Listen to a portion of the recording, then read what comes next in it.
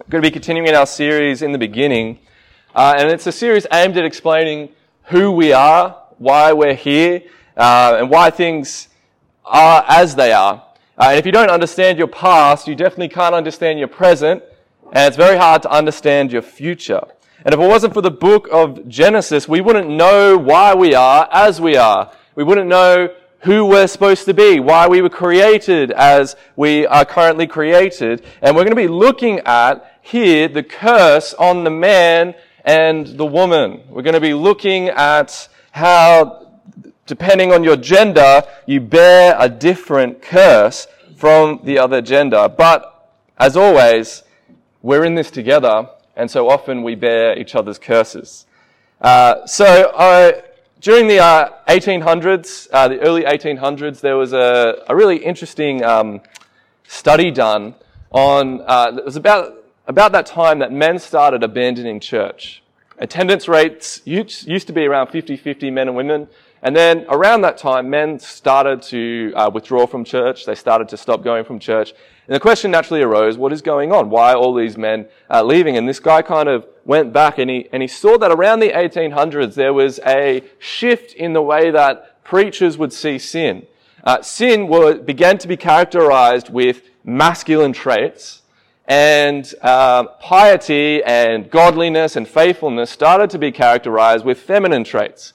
And as you can imagine, if the women were coming in and no sin was being called out in them, and they were told that they were angels and the men were demons, eventually the men were kind of like, well, I've had enough of this, I'm out.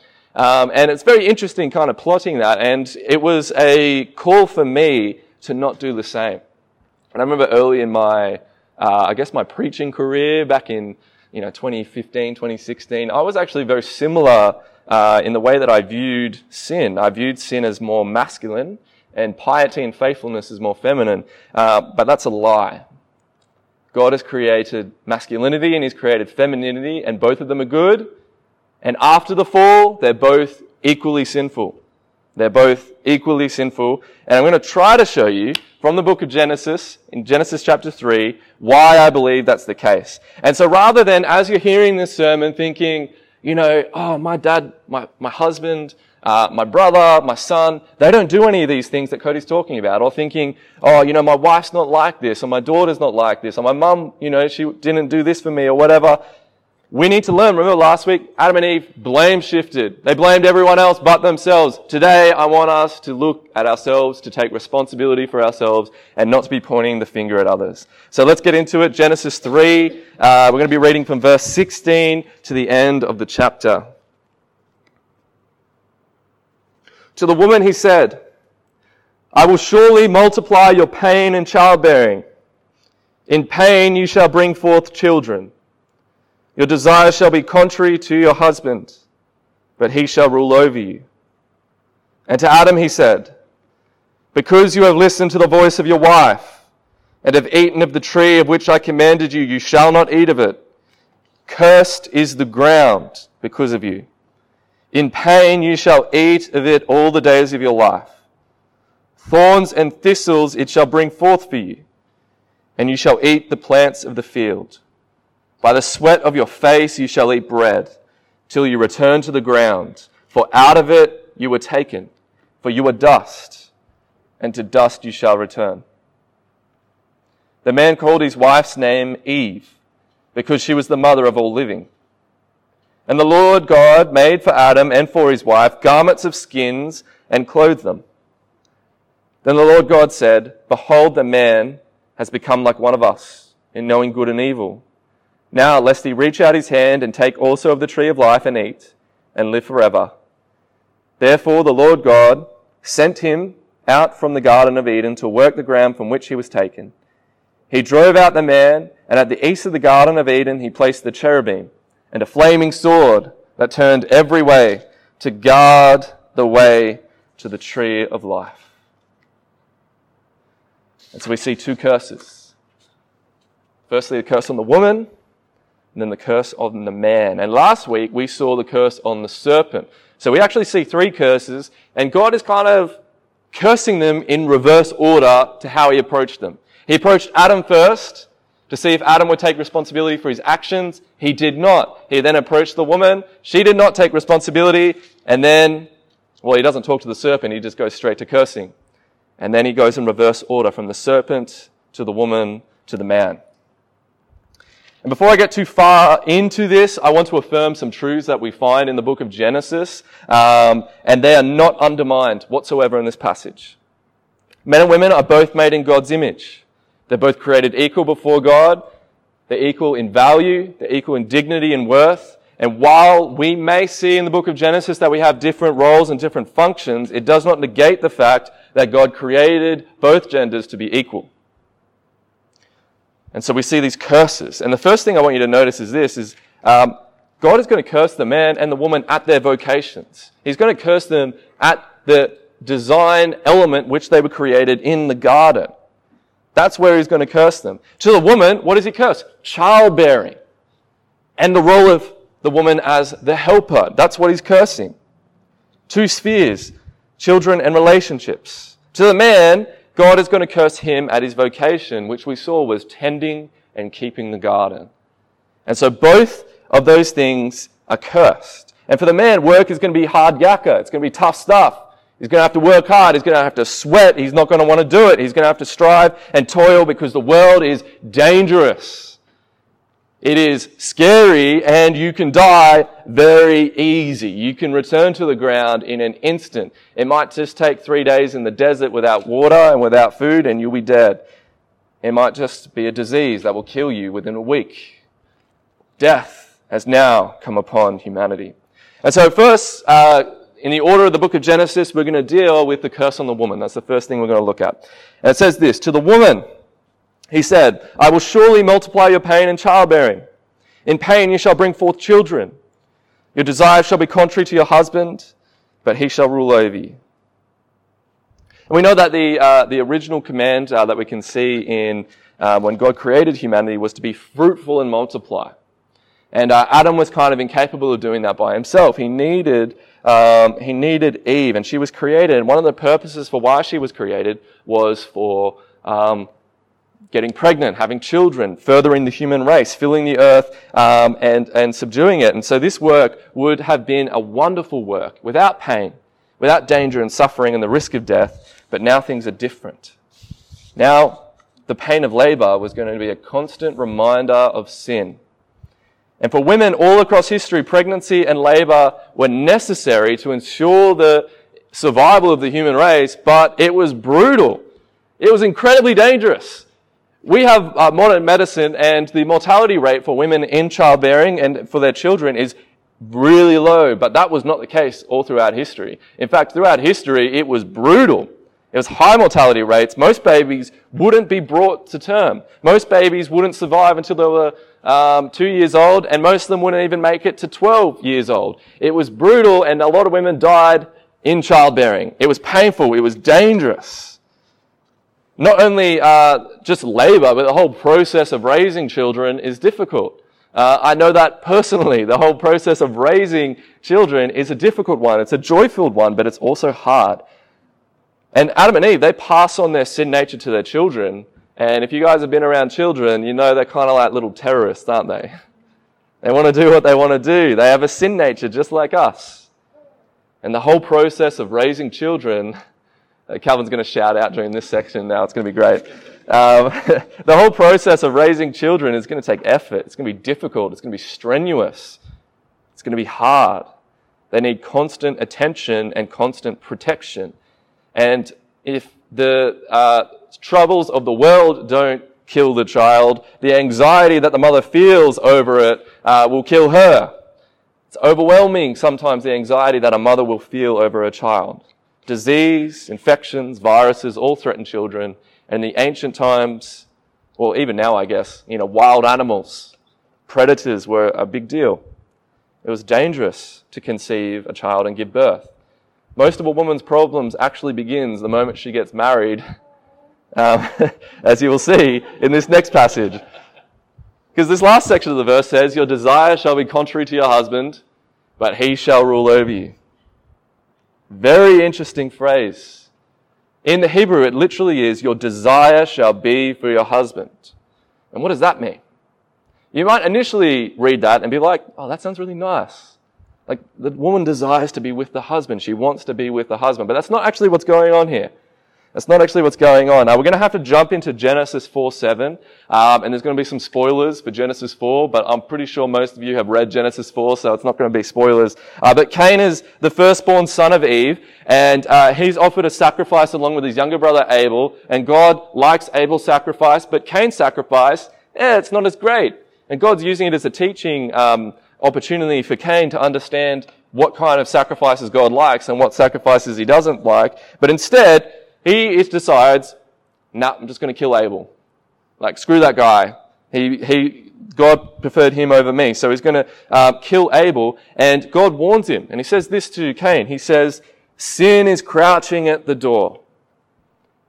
And look at this. Its desire is contrary to you, but you must rule over it. It's the exact same words we find in this passage. And it helps us understand what's going on. It helps us understand what this last part of the passage means.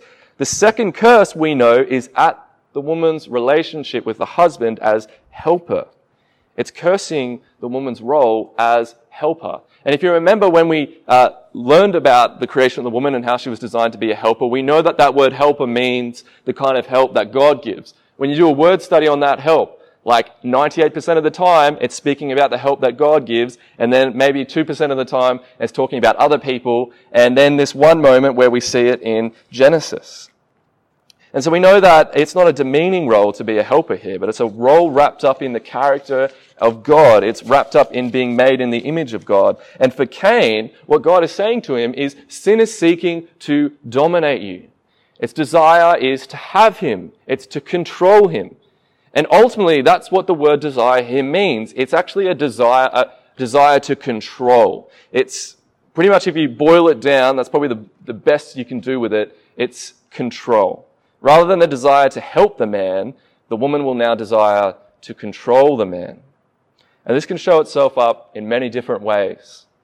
In marriage, in broader society, if we've all had mothers, we all know what it's like, and that's, in some moments, you need your mum to control you. But when you're in a marriage, it's not as fun.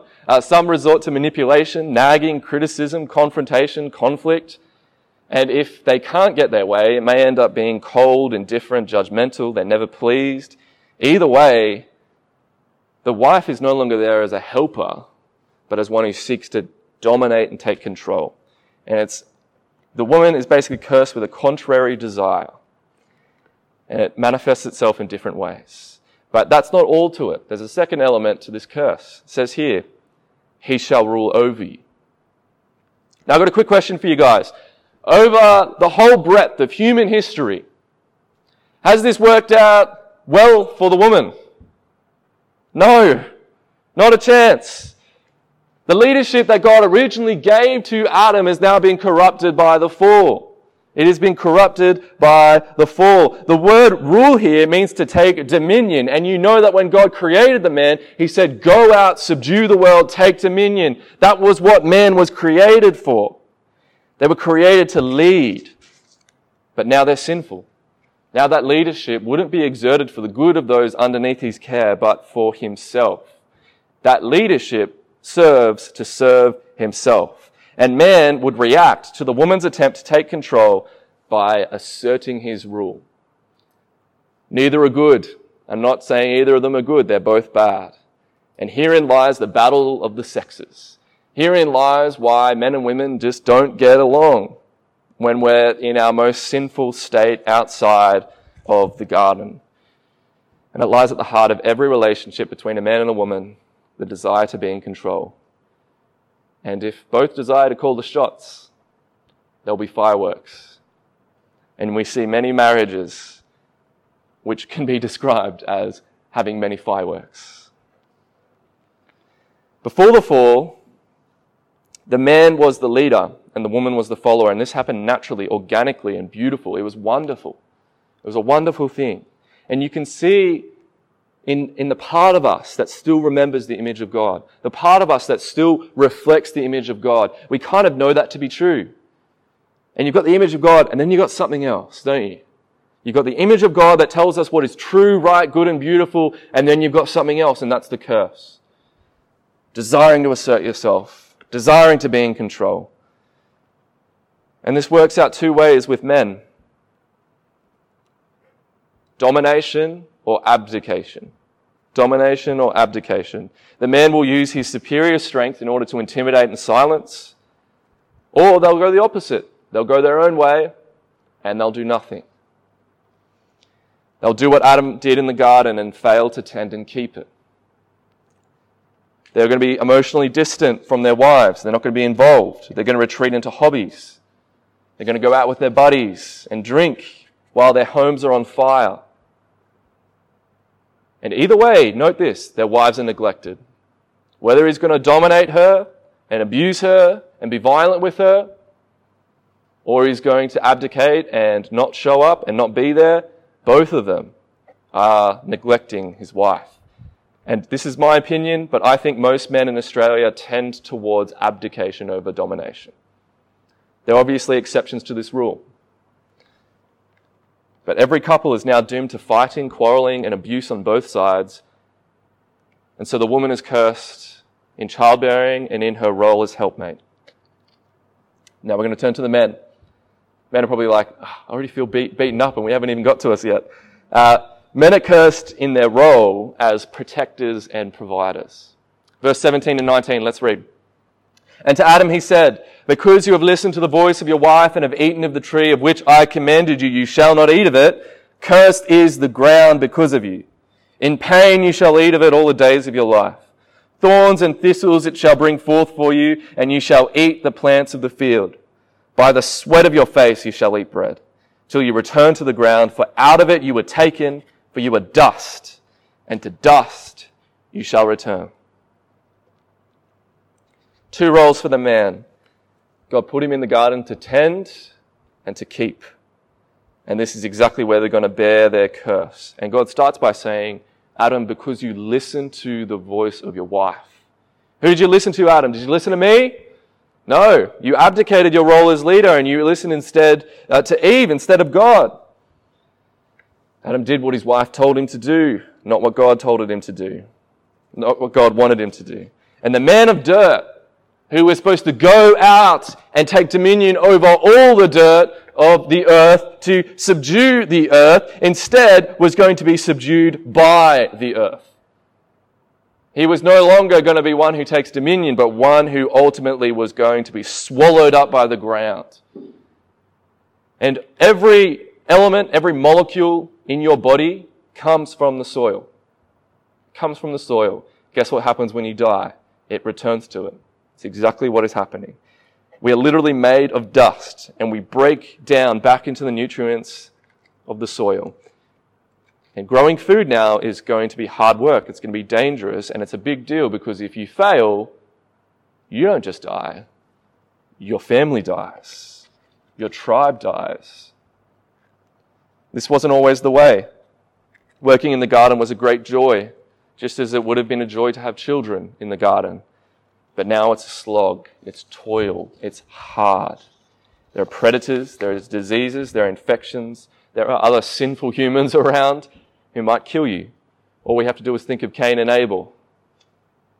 Everything now is survival. It's the battle of the fittest. Natural selection at its finest. Death will rule the day now, and it's man's responsibility to ensure that he and his family and his tribe survive in this dangerous world. And it's his responsibility to ensure that everyone is fed, that there's food on the table. And for that to happen, he's got to work hard. And a lot of us may feel like this isn't relevant because most of our food comes from the shops, from the marketplace. But especially when Adam was sent out of the garden, this was it. It was a big deal. For most of human society was agrarian. Most people worked in food production just to survive. And now there are weeds. It says here, thorns and thistles come up out of the soil. Now, it's not that the ground is no longer fertile. The ground is still fertile. It just doesn't bring up the stuff we want it to. It's not going to bring up the stuff we want. It's going to bring up weeds that are inedible. They're poisonous. They're stinging. They're invasive. They're fast growing. And in our comfortable state in modern farming, you only really have to battle the weeds in your lawn. But it's a big deal when weeds are growing up in your fields. It's a big deal. And the reality is we all live on labor. We all do. Even if you're not the one personally growing the food, someone has to grow the food. The food doesn't materialize. It doesn't come out of nowhere. It doesn't come out of nowhere. So what have we been doing since the fall? Sweating, working, toiling, throwing everything we have at the problem. Mankind has had to sharpen their mechanical skills, their engineering skills, their agricultural and scientific skills for thousands of years in order to bring us to where we are right now. These things didn't just spring into existence. The supermarket wasn't there 10,000, 6,000, 5,000 years ago. You had to work hard. For example, I'll give you a quick example. In the 14th century, about a hectare of land produced about 470 kilos of grain. 2017, the average yield in Australia was 2,674 kilos per hectare. That's almost 6 times as much as 600 years ago. It's a big deal. The production we have now is amazing comparatively because mankind has sweated, because mankind has toiled to bring this into existence. Working hard, earning money, and ensuring that there is shelter, food, and protection for his family, that's important. And how does this apply to us now? Well, most men in the church here, I know that none of you guys are farmers. You can come correct me if that's not the case. But none of us work in food production. We get food production from the supermarket. All our food comes from the store. But we still provide. And that comes through money. It comes through working. And Adam knew how to relate to Eve before the fall. Remember when Eve's created? Do you remember what Adam did, like straight away? He bursted into poetry. I believe he bursted into a song.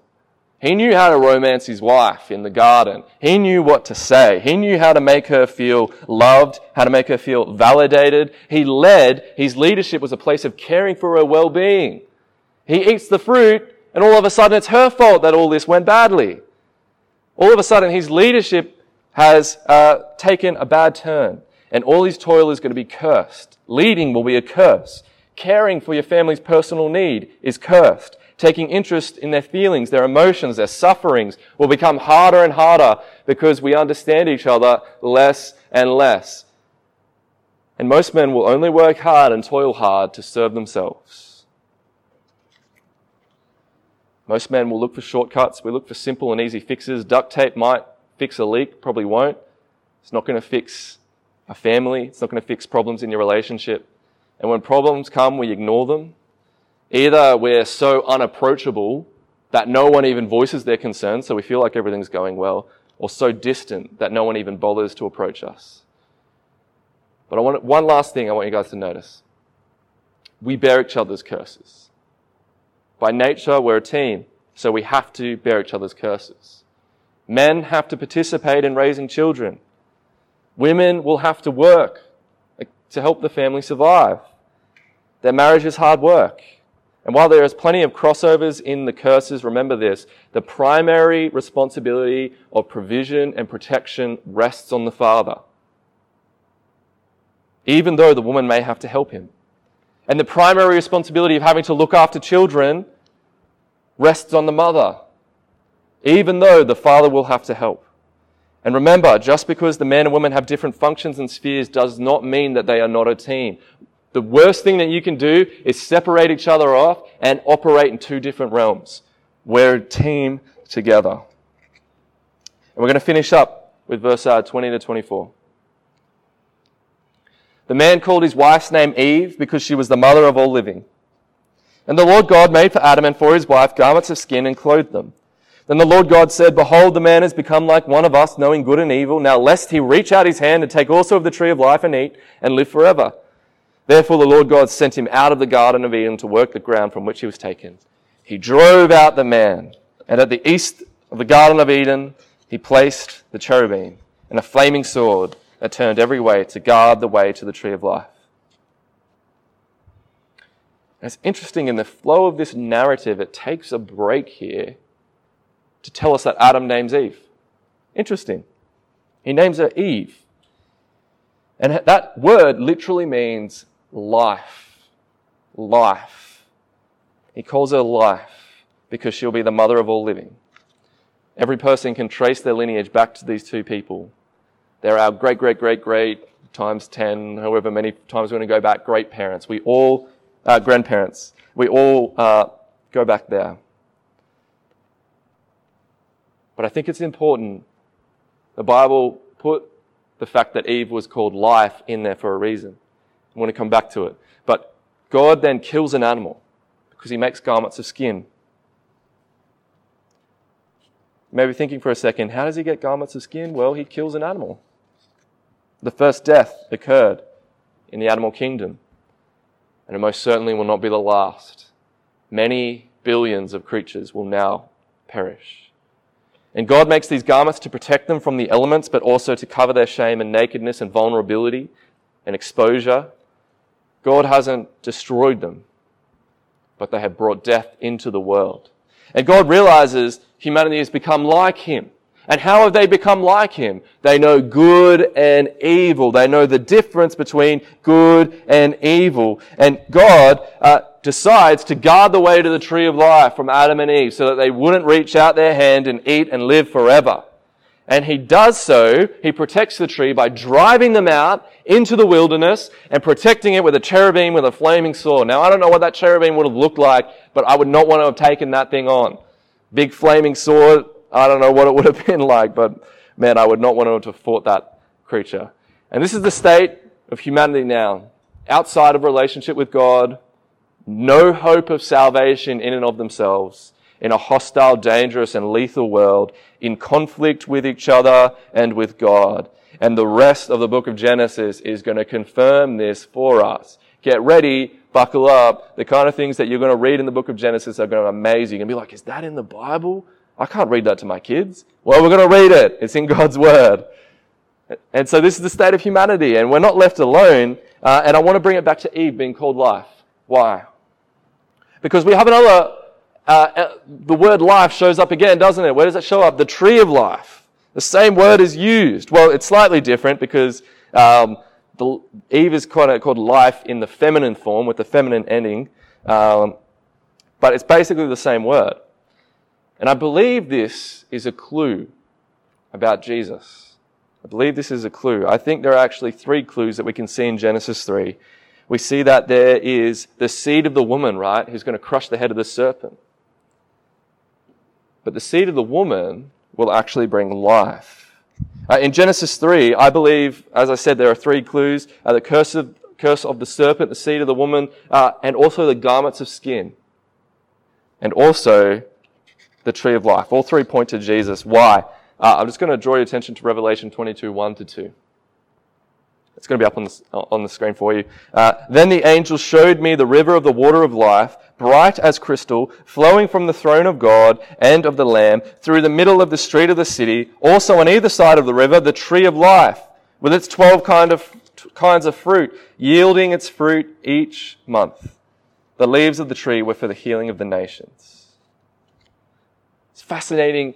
If you read the book of Genesis, maybe Genesis 1-3, and then you read the book of Revelation, and you see that this garden language comes up right at the end of the book of Revelation when the New Jerusalem, the bride of the Lamb, comes descending from heaven, and the old Jerusalem is basically done away with. And this is identified throughout the New Testament. Who's the bride of Christ?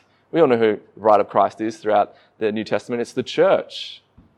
It's the church. And how did the church come into existence? Through the death of Jesus, the seed of the woman, the offspring of the woman. In the middle of the city is the tree of life, again, yielding its fruit and available for all to take. Who's it for the healing of? The nations. The 12 fruits that it brings forth. What's that? Israel. The 12 tribes of Israel. Here what we see is this great symbol pointing to us the life that we can find in the church, but it shows us in Genesis 3 that Jesus, even from these very early moments, has kind of been shown to us in a way that we can't really understand until the New Testament comes in. She's the mother of all living. all living her offspring, ultimately Jesus, would crush the head of the serpent and win access back to the tree of life. And how is he going to do it? It's where the garments of skin are a good clue for us, through dying. Just as that animal was killed to cover Adam and Eve's shame, so also Christ would be killed to cover our shame. Now, you couldn't build this theology from Genesis 3 just by looking at it. I'm not saying that you can jump from Genesis 3 and then assume the gospel. But when you understand the gospel, you can look back at Genesis 3 and think, wow, how much is Christ through every page of Scripture? How much is he through it all? And as I said, these are only clues. And we see them spelled out throughout the whole narrative of the Bible. And we know that every page, if you read any page of the Bible, you know that ultimately all of it points beyond itself to Christ. So how does this all tie in? We kind of got the curse on the man and the woman. It kind of feels like it's one thing. And then we have this other thing at the end. And they're kind of two different things. But I think they do tie in. And I'm going to show you very quickly. We're going to finish up on this. This is my last point, Ephesians 5. Ephesians chapter 5. The words will be up. Wives, these are Christian wives, Christian husbands. Wives, submit to your own husbands as to the Lord. For the husband is the head of the wife, even as Christ is the head of the church, his body, and is himself its Saviour. Now, as the church submits to Christ, so also wives should submit in everything to their husbands.